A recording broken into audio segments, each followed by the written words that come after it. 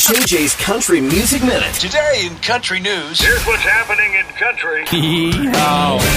The ACM Honors ceremony will air on Fox next month, hosted by Carly Pierce, and the full list of performers is out, which includes Keith Urban, Jordan Davis, Lady A, Bailey Zimmerman, The War and Treaty, and more.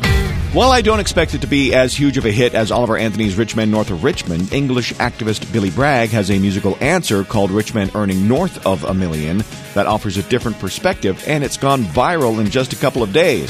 While no reason is given, Jon Pardi has postponed the European leg of his world tour with an apology on social media. His updated tour schedule shows Knoxville, Tennessee on September 28th as his next show.